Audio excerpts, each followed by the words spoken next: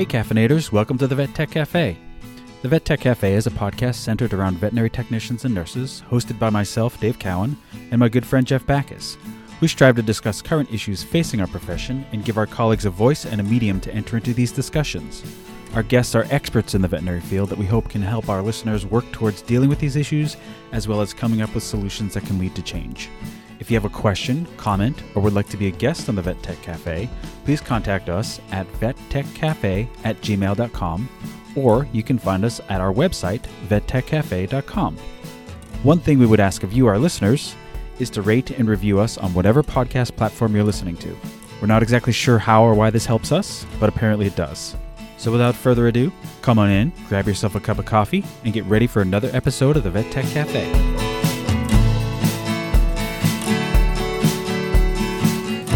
Hello, caffeinators. Welcome to another episode of the Vet Tech Cafe, perhaps the only cafe that has potato water on the menu. And if you don't understand the potato water reference, you might have to circle back to our 2020 episode with tonight's guest. So we'd like to thank all of our caffeinators for tuning in and continued support by repping our merchandise and contributing to us through Patreon. We genuinely appreciate it.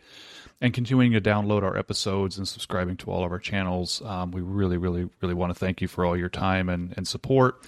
If this is your first time to the Vet Tech Cafe, we're glad you joined us. Head on over to vettechcafe.com for all of our info, bios, all that fun stuff. And again, like and subscribe. Follow us on all of our channels.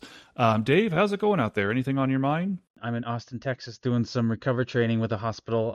So I'll be here all week doing some training, and after that, I'm going to take a much-needed break. I'm going to take 4 or 5 days off and not work for a handful of days.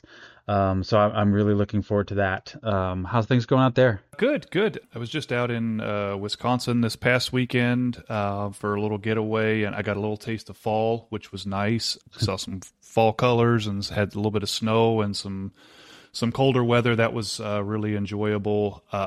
Coming home, I got on the plane in Chicago. It was 37 degrees, and I got off the plane 3 hours later here in Orange County, and it was 87 degrees. So quite the switch, but it's good. It's good to be home. It was good to have a nice little getaway, but kind of back to the grind now. So yeah, so all's good back out at here. It. Yeah, so we're going to have another little bit of a free-form episode with tonight's guest, if you will. We've got a few questions to ask and kind of catch up with about, but otherwise just going to kind of be, where are we at right now, which is kind of always a fun and natural conversation. I like these episodes.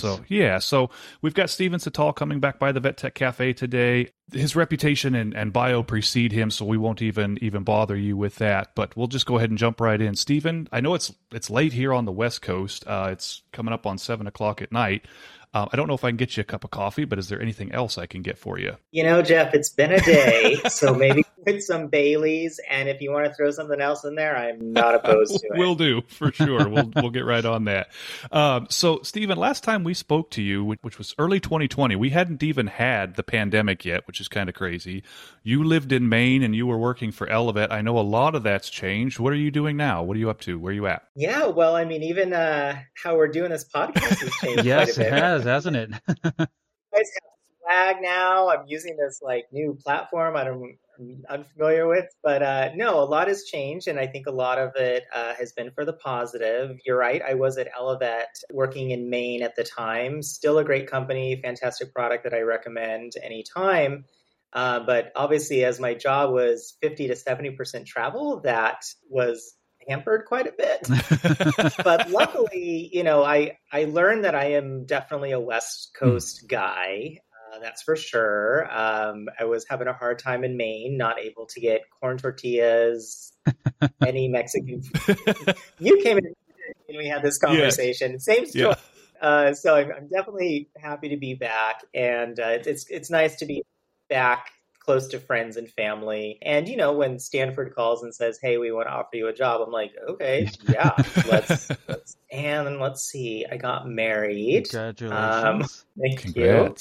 And yeah, I mean, it's been a whirlwind. I've always been kind of a busy guy, but have a lot on my plate now. I feel like I'm adulting a little bit more now. Adulting's the worst. So it is. It is. It's like, congratulations, children. You get to grow up and work the rest of your lives. So Seriously. got to make the best of it. For sure, for sure. So what are you doing for Stanford? So currently I'm a lab manager in the Department of Neurobiology, and we do some pretty cool basic science on the brain, kind of mapping the brain, figuring out why it's paying attention to things, kind of working memory type stuff. Obviously still doing the anesthesia, which is kind of my passion. And my boss has been particularly supportive with me doing my own research, which is kind of awesome. And so my research that I'm kind of focusing on right now, although I haven't invested a lot of time lately just because of other things on my on the burners, but my particular interest is looking at EEG waveforms to kind of fingerprint different anesthetic drugs. So each drug that you give an animal has a very specific EEG pattern, and it's then put into this really pretty spectrogram of different colors. So each drug has its own little pretty rainbow signature. So looking at that, and then also looking at something called PSI, which is Patient Status Index, which is essentially looking at the consciousness level of the patient under anesthesia. We always hear the horror stories, mostly on the human side, because they use a lot of paralytics, of people being awake under anesthesia and like hearing everything and feeling everything, but they can't move because they have this paralytic. Not as much of a problem in veterinary medicine just because we don't use as many of those paralytics, but trying to understand what this PSI status looks like for animals as well. Wow. That's really interesting. That's super nerdy and I love it. Yeah. Yeah, it's funny because my good friends, Darcy Palmer and Tasha McNerney, who are the anesthesia nerds with me, I'm telling them, I'm like, I went from monitoring anesthesia from using a Doppler and like non-invasive blood pressure monitoring machines to like next level using arterial blood pressure monitoring. And now I'm just looking at brainwaves and like can kind of predict what's going to happen to all the vital signs based on brainwaves, which is just crazy how far we've come. And it's really fun. Really, really That sounds like that's so cool. That's so cool. It's something I would never even like. I wouldn't even ever be on my radar, like in the clinical setting, to think about it on that level, that you could even like look at that and, like you were saying, like, kind of predict what's going to happen or have an idea of what's coming. That blows my mind. Yeah.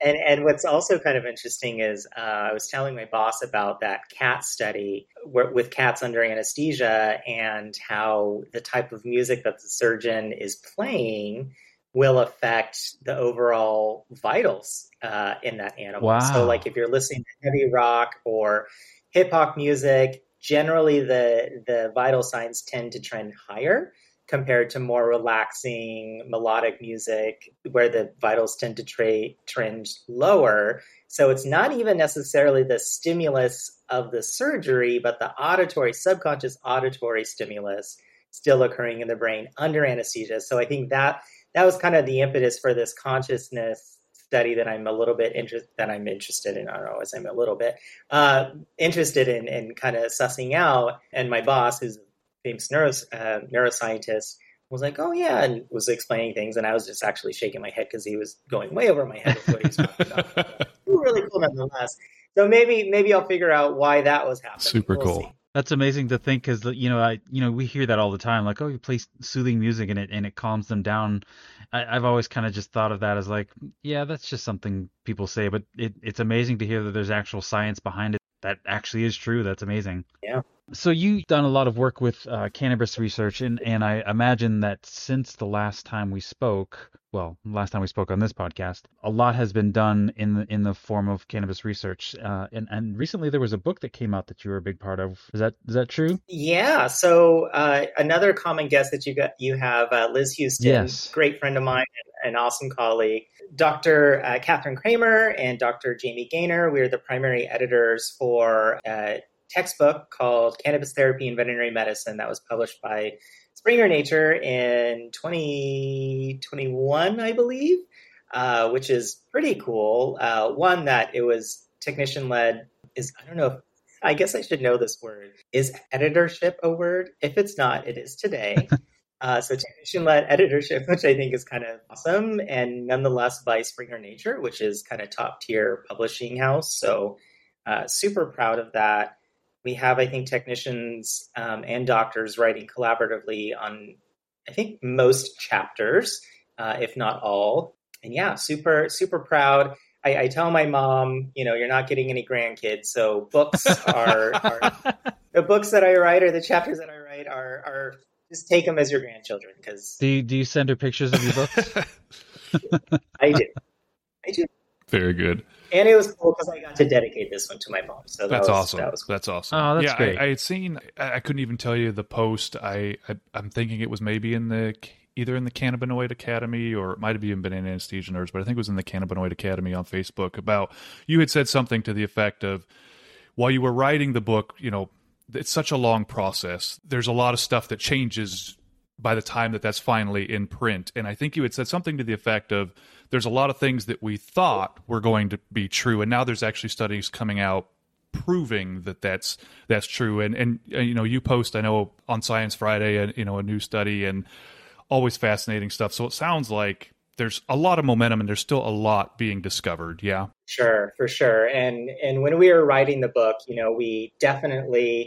we wanted to keep it evidence-based, but we also had to throw in the practical side of it, because a lot of things that we do in veterinary medicine is kind of anecdotal and based off just personal experience and what works and what doesn't. And so when we were all writing it as the 30 plus authors, I think we did a really good job to keep it science-backed, but open enough to where the book's still not outdated. I still would not consider the book outdated, which is good because I believe I wrote in that post, usually when something is published, it's 2 or 3 years behind already. Right. Wow. And I'm super proud that we wrote it in a way that it's still relevant. And some of the things that we were saying, hey, this might be the thing that's happening, are now coming to fruition and being proved true. Wow. That's so awesome.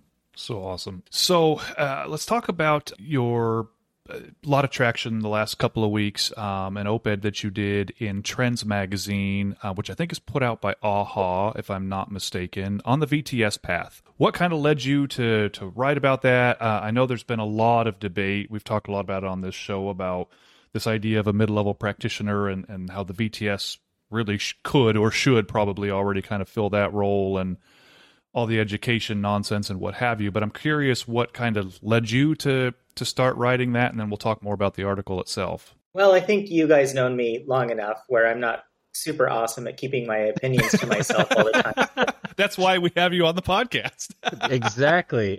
To be fair, I'm just going to make this statement. So I know I have a reputation, some of it good, some of it bad. Some of it is like, God, why is he so sassy and snarky and, all the time. And really, I want everyone to know it's really out of love for this profession and love for technicians. If I seem super assertive where it's almost offensive or, particularly blunt where it doesn't feel awesome, it's not necessarily to hurt any feelings. It's just I need to get a point across. And sometimes the points that we need to have come across to us are not awesome. And we have to kind of learn to accept that as professionals and not be sensitive to that type of thing. I think I've learned that a lot writing for books and articles and everything, getting a lot of feedback, and some of it is not great, but it's something that I think we should all work on. And so when I put these articles out there, like I did for the Trends article, I really wanted to be honest about what's happening in our profession right now, some of these discussions in particular about the mid-level practitioner kind of position. And, what's interesting about that title in general is in the human world, that was used as kind of an insult. Same with paraprofessionals. So the fact that we even keep saying mid-level professional is kind of annoying. And I kind of like the idea of advanced practice veterinary technician or veterinary technician specialist.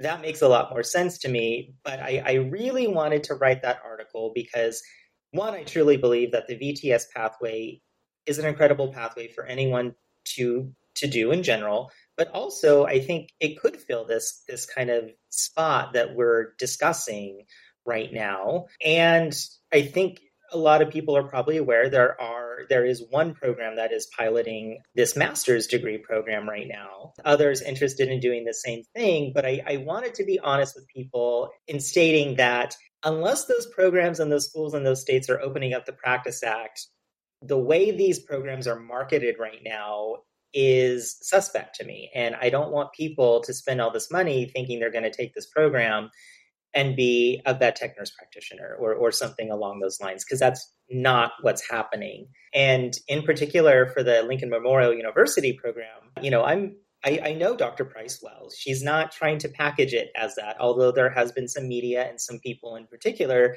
kind of selling it as that idea when it's not. It's not. So I wanted to be honest with people, and then hopefully maybe get some of the people that are higher up that do read those articles to get thinking that, hey, this VTS thing is something that we should more seriously look at, because we are heavily underutilized just as a regular technician, not even a VTS.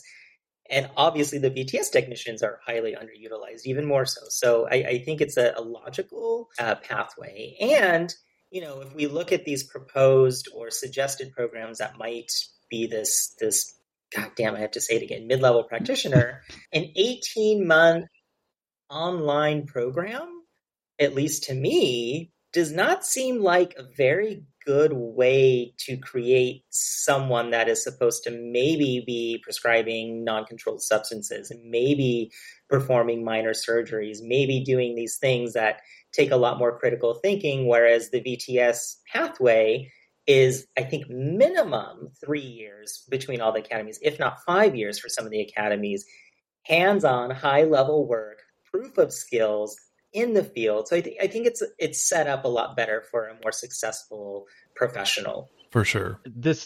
I may be misremembering this. Is there any requirement for any type of in-clinic experience for these people going for this master's degree? So I don't want to speak completely to the LMU program because I'm not super detailed on it, but I believe there is a clinical portion to that. But unless those states are willing to open up the Practice Act, they're not going to be able to do something like neuter a cat or prescribe, like, yes, in theory, you can go out there, get your clinical experience and talk to a doctor of like what you would want to do, but that's not the same thing as actually doing it like we do for the BTS Academy. Interesting. I'm really curious, and I don't know even really how it works on the diplomate side.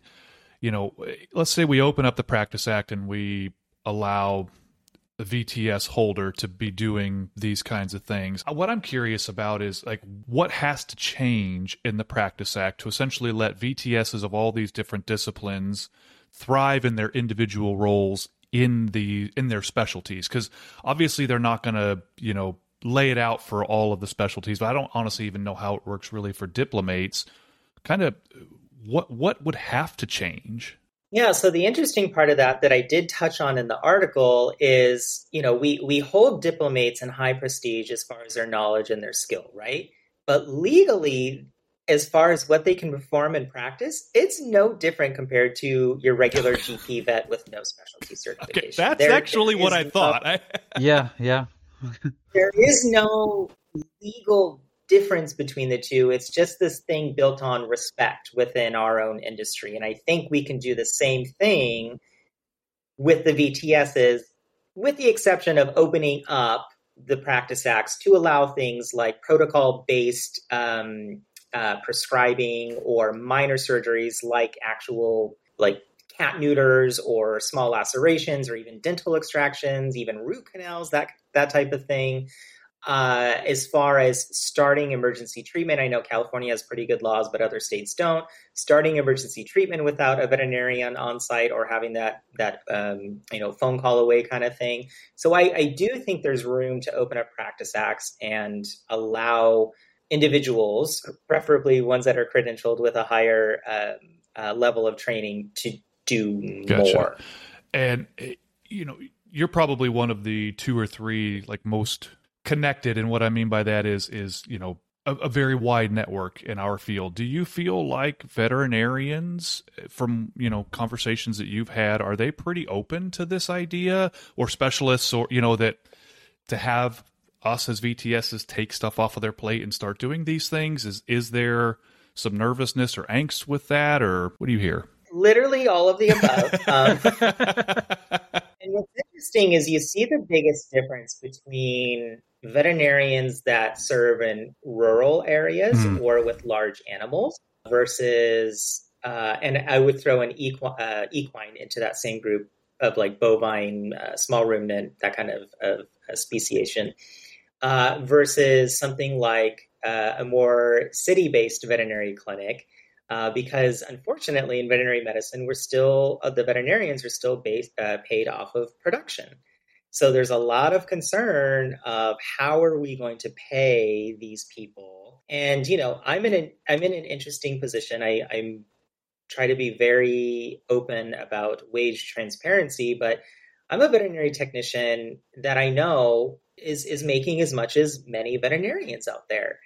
And having to pay this kind of mid-level professional appropriate wages to even be interested or stay or make it worthwhile is another tricky conundrum that we have to figure out. Interestingly enough, it does seem like there's a lot of interest also with big corporate practices compared to small animal practices. And if you look at it just from an economic side, it is more than likely that this mid-level professional or whatever you want to call it is going to be paid less than a veterinarian.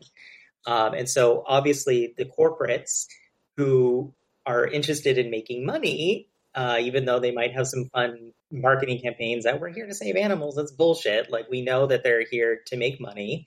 It's going to be interesting to see that fight as these things continue to pan out with who's going to be supporting this kind of role because of their own economic benefit versus what is actually best for the profession and best for animals out there. Because we also just can't ignore that there is a veterinarian shortage. There is a veterinary technician. There is a veterinary assistant shortage in general.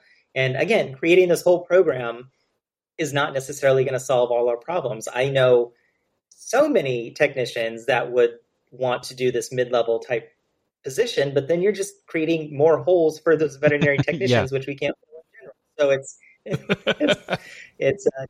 I don't know. It's almost creating another problem. Yeah, it's a cyclical problem in the whole thing.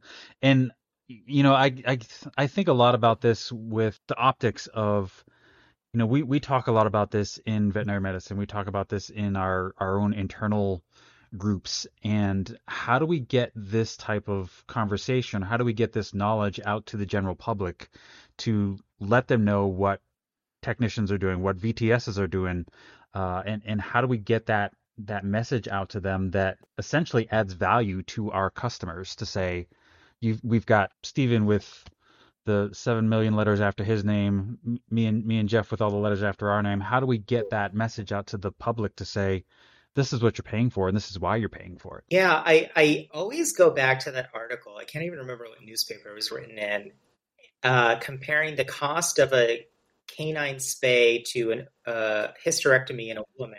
And that article is, I don't know, like 15 years old plus now. I think we need more deliberate articles like that paid for by AVMA, by NAVTA, by any of these state associations to really start educating the public on what we're doing.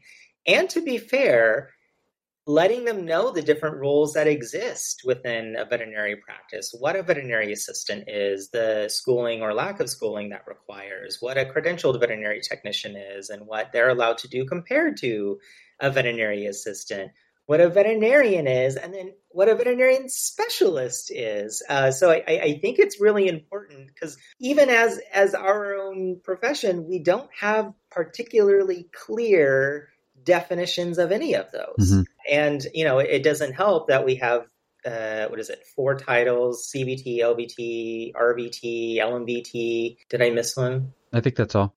That was all. That is not helpful either. And oh my gosh, I feel so boxy. I'm sorry. And then having the buy-in from veterinarians also. We just did a panel with David, Liz, Kenyagi, and Liz talking about veterinarian support for these types of initiatives, but also veterinarian support for appropriate titling of us within the clinic.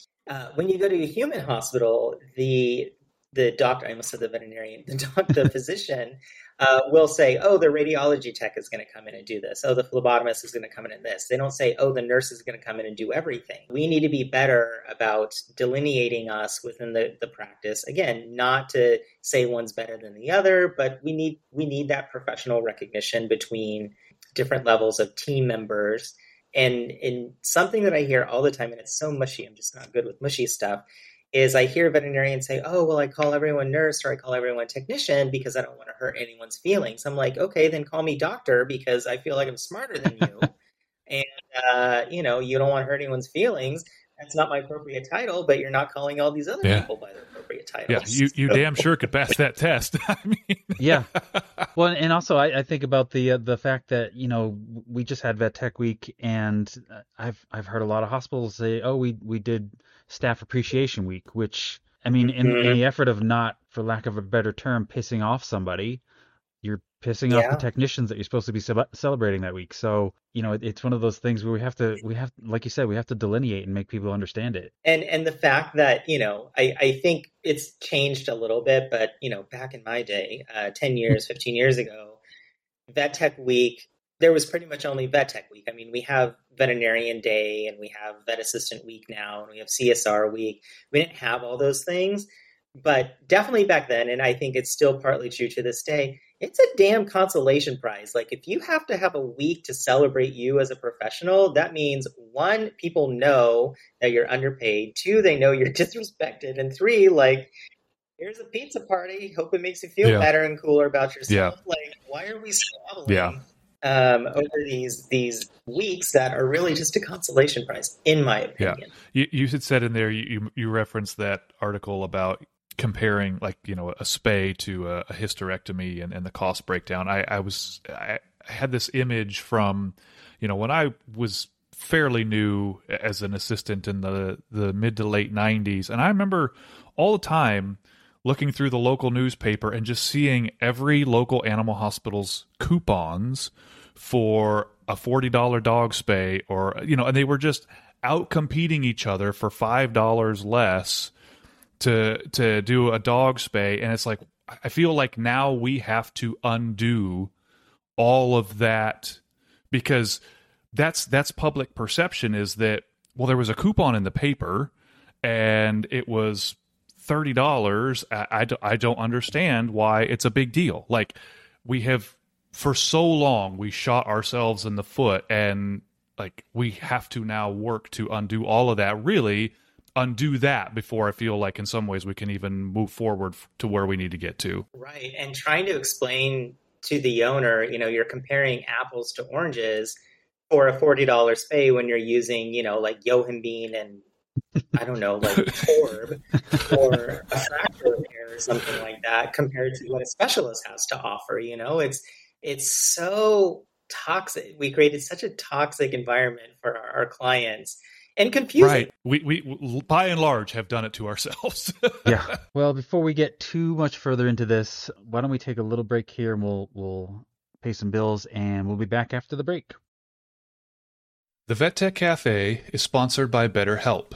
BetterHelp Online Therapy will assess your needs and match you with your own licensed professional therapist, and you can start communicating in under 48 hours. It's not a crisis line, and it's not self-help.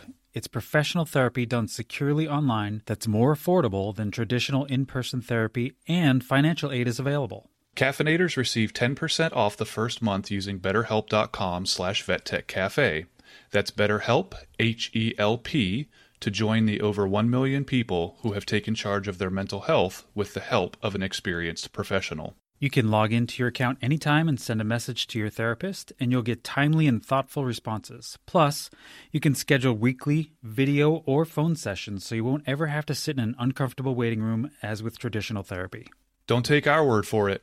Visit their website and read their testimonials that are posted daily at betterhelp.com/reviews. That's BetterHelp, HELP.com/reviews. If you want to take charge of your mental health, visit betterhelp.com/VetTechCafe and get started today and get 10% off your first month. Be well, caffeinators. All right, everybody, welcome back to the Vet Tech Cafe, where no, you may not speak to the manager. You're going to have to talk to Steven, and he will tell you what's what. So, Steven, we like to come back from our ad for BetterHelp, talking a little bit about mental health. With everything that you have on your plate and everything that you're doing, how do you manage your mental health at this stage? Well, I can tell you, I was not managing it well before. I'm still not managing it super well today. But I can tell you that getting married has definitely helped with that. I was classically so. I'm going to be vulnerable. My first relationship failed because I was not taking care of my mental health and certainly the relationship. I was the type of person, and still the type of person, I have to fight these urges that I go to work all day and then I come home and I do all these extra side projects, and I don't pay attention to my partner. Being married now, and being 35 and not 21 anymore, I'm definitely understanding the value in taking care of someone else helps almost take care of me. So I'm making sure I am, I guess today's an exception as he's in the kitchen, trying to not work when I come home and spending time with him, which has definitely decreased my stress level a lot. And I take more walks when I'm a little bit irritated instead of, maybe going on social media.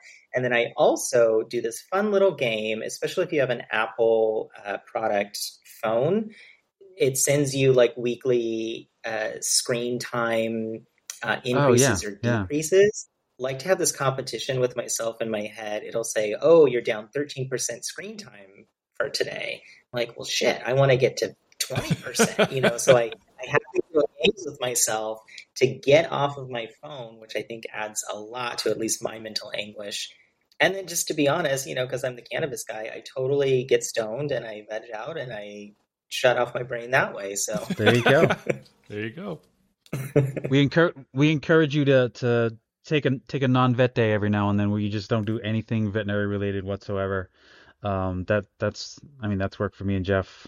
Again, it's still it's still a struggle for me. It's not something I can do every week, but we're trying. We're trying. All right. So to get back into it, where do you see our profession right now? I know we've been talking a lot about, advanced degrees and advanced stages of things, but where do you see the profession of veterinary technicians right now? I see us in kind of the same position we've been in. However, as someone that is kind of cynical at times, I actually do see a light now. And I see this light because practitioners, especially from larger hospitals, are going to be walking up to that line about as far as what practice acts say, as far as what technicians can do, as far as utilizing people in kind of an advanced veterinary technician kind of role, instead of maybe having the veterinarian go in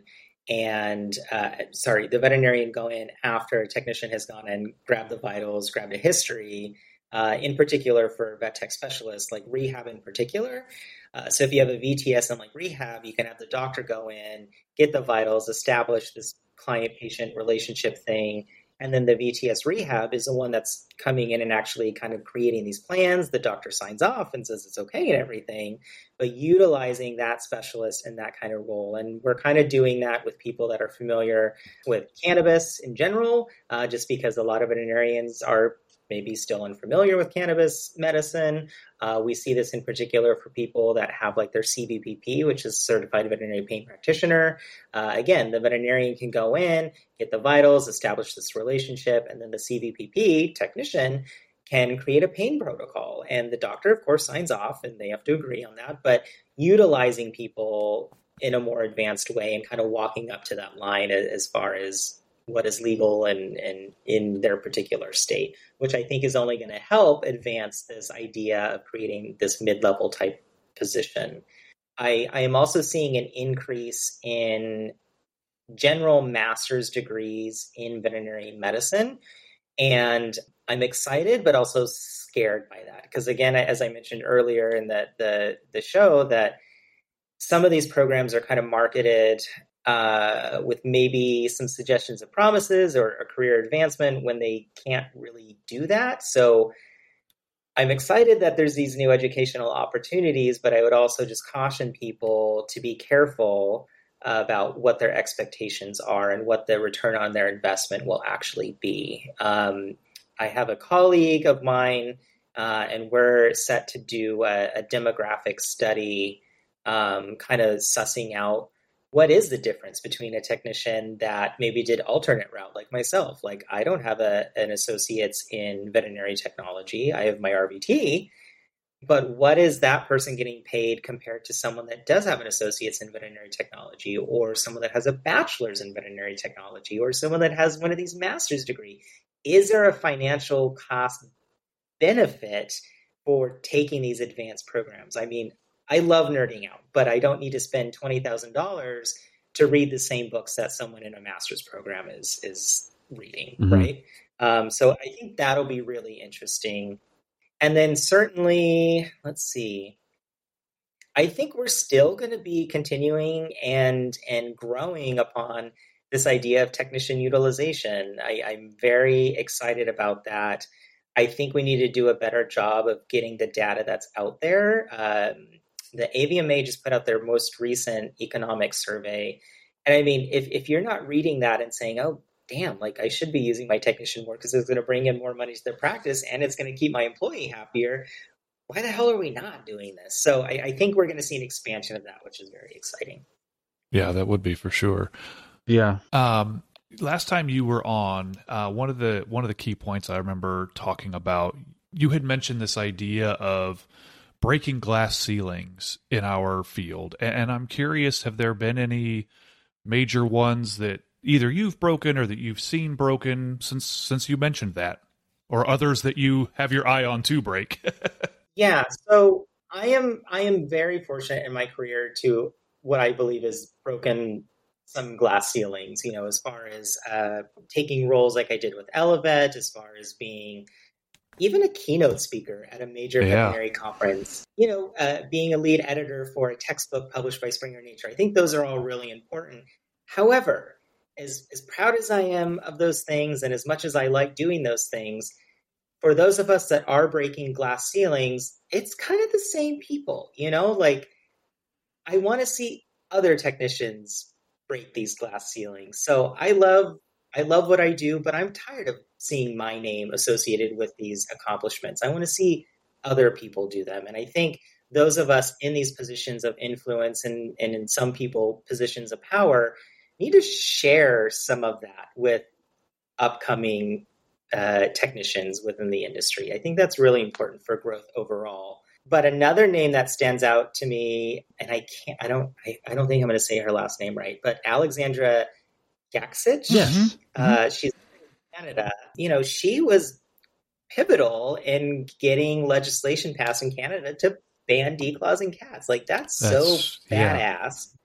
That's a huge one. I don't have anything that remarkable. So that's really cool. And I'm really excited about that. And then I'm also happy to see that a lot of veterinary medical boards are starting to have a mandated veterinary technician on the board. So I think that's another very positive kind of ceiling that we're finally breaking through. Nice. So it sounds like we are making progress, however, maybe slow, but we're going in the right direction, right? Like that's the thing. We have to make that first step. And I love that you said that, there needs to be other people that are kind of breaking through those walls and breaking through those ceilings. I think that's something that's definitely needed in our profession.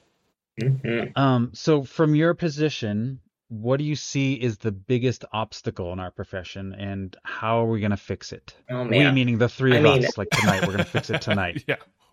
Wave that magic wand. Definitely. Can you repeat the question? What is the biggest or one of the biggest obstacles in our profession for advancement, and how are we going to fix it? One of the biggest obstacles is certainly education, whether it's client education or practitioner education, whether that's a veterinarian or a technician. it amazes me is as much of a reach I might have on social media or the people I speak to at conferences, I always find a large group of people that don't know what a veterinary technician specialist is, are unfamiliar that they can be doing more per their Practice Act in their state. Maybe they're working with a veterinarian that has really outdated practices, and that's the only kind of medicine they've ever been exposed to. So education for everyone, clients included, and the client portion being telling them what we actually do and are capable of. Another piece, let's see, communication with each other.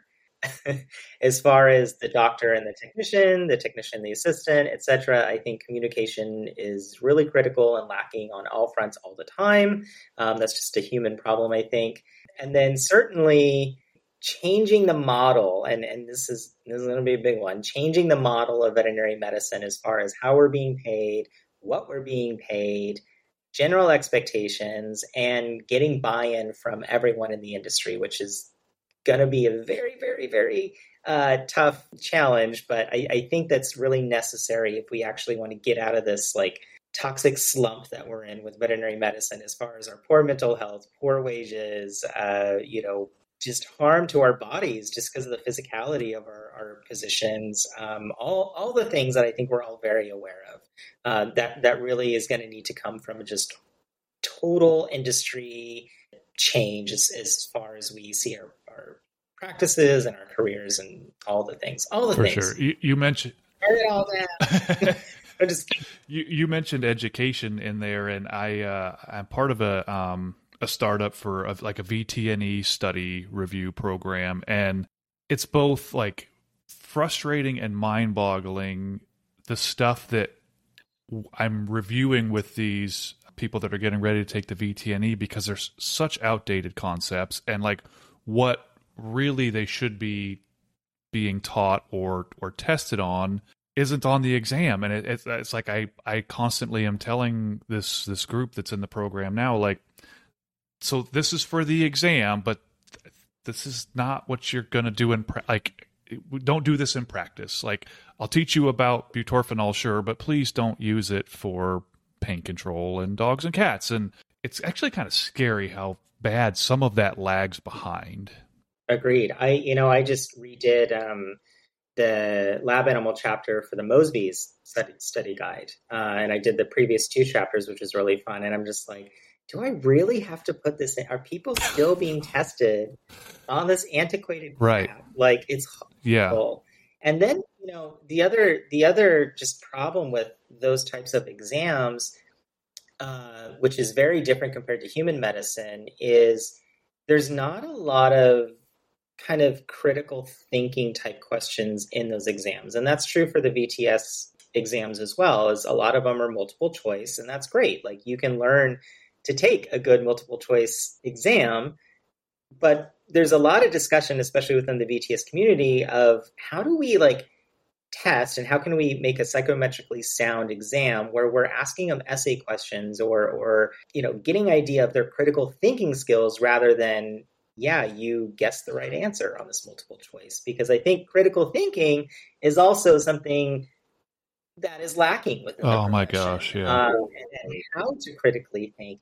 And even more so, just because I run these groups and we get all kinds of questions all the time, how to do like a literature search. We make fun of this through social media all the time. Oh, I've done my research. And it's like, oh, I went on TikTok for an hour. That's not research, and as much as we make fun of like Google, oh, did you just Google that? Like, there is Google Scholar, which has really good peer-reviewed scientific studies, like how to do a real literature search and critically think how to put all these pieces of the puzzle together to come to the most informed answer rather than relying on hearsay, TikTok, or Instagram, or some of these other less than great sources. For sure.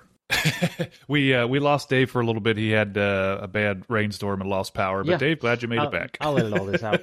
So, Stephen, as we're getting more towards the end of our hour and hoping my Wi-Fi holds up, is there a person or a topic that you would like us to either have on the show or discuss on an upcoming episode of the Vet Tech Cafe? Yes, I do have a recommendation, only because I did talk about it a lot. And even though they are not a veterinary technician, I think it would be really nice if you guys got to talk to Dr. Bonnie Price, who is the director for the LMU program. So she can really kind of clear the air as to what the program is. Okay. Yeah. Versus what people might be reading in articles and from other people. I'd rather people hear it from the horse's mouth as far as what that program is. That's Yeah, absolutely. We will reach out and see if we can get in touch with her. Awesome. Well, caffeinators, we're getting close to the end of our hour. We really want to thank everybody for tuning in today. Dave, why don't you go ahead and do our Would You Rather, and we'll wrap up. Well, yeah, Steven, I don't think we had a Would You Rather. I don't think we were doing these yet. Last. I don't think we were doing these. So this has kind of evolved where we would just ask you a question, but now we're giving our guests the option to pick. So tell me 1, 2, or 3. Let's do number 3. Number 3. Okay. You are given the ability to become immortal. Would you rather spend immortality as a 10-year-old or a 70-year-old? I choose number 2. So the funny thing is like, you see all these movies where it's like everyone wants to be immortal. I'm like, why the hell would you want to be immortal? Yeah, me neither. And I'm not like considering harming myself or anything, but like death to me sounds really peaceful. I'm like, oh my God, I just get to sleep. That's fantastic. But I'm sorry. So the question was a 10-year-old or a 70-year-old? Yeah, you're either 10 or you're 70. Like, what are my health statuses at these ages? Well, at 10 you'd be healthy, but at 70 you're relatively healthy. For a 70-year-old. I'm gonna go with a 70-year-old. Yeah, because you have all the knowledge, and hopefully I have some money and can travel, and hopefully I'm in good health. Yeah, that's what I would pick that too. The idea of, well, hopefully again being retired, and hopefully in good enough health to travel, but like not have to work anymore. And I don't know, the idea of sometimes like the idea of just being an old curmudgeon, like a crotchety old man, just like gets me really excited. I'm almost there as it is. So yeah. Well, Stephen, thank you so much for the time and for the discussion. It was really great to have you come back by and kind of expand on where we were a couple of years ago and also kind of talk about some new ideas that are out there. Thank you so much for all you do for the profession. And not just that, but also I do want to say as people as well, I don't read or see a lot of news for my own mental health. I had to just bail on news and current events, which I know makes me complicit in a lot of things. But I do want to say, your stories that you post on social media, I pretty much click every link or watch every video, and this is not an exaggeration. 90% of the current events that I know about that are going on in the world, I got the link from your stories. So I want to thank you, because otherwise, literally, I would have no clue about so much of this stuff. So other than sports, probably. But, so not only, all the things that you do for the profession, but frankly, for humanity and for us as humans. I genuinely appreciate it. Well, thank you very much. You are welcome. Caffeinators, you guys have a great night. It was great to see you guys again, and we will talk to you again soon. Bye. Bye, guys.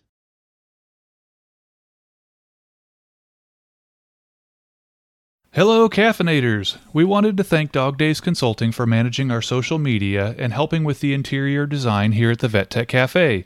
They don't just do social media, they can help you identify your brand through brand coaching.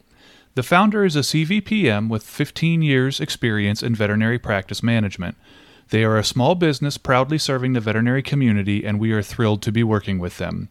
Check them out at www.dogdaysconsulting.com. Hey, Caffeinators! We would like to thank you for listening to the Vet Tech Cafe podcast today. As everybody is well aware by now, we often talk about difficult issues that face our profession. In addition, we chat with colleagues and leaders in our field who have strong opinions of these issues. Those opinions expressed by either Dave or Jeff as the hosts, or those opinions expressed by our guests, are their opinions alone and do not represent any other person, business, institution, or any other entity inside or outside of the scope of veterinary medicine. If you have any questions relating to this, please email us at vettechcafe@gmail.com or visit our website www.vettechcafe.com. Lastly, whatever platform you utilize to hear our dulcet tones, please rate and review our podcast and like and follow our Facebook, Instagram, and LinkedIn pages as well to see what we're up to. From all of us at the Vet Tech Cafe, have yourself a great day.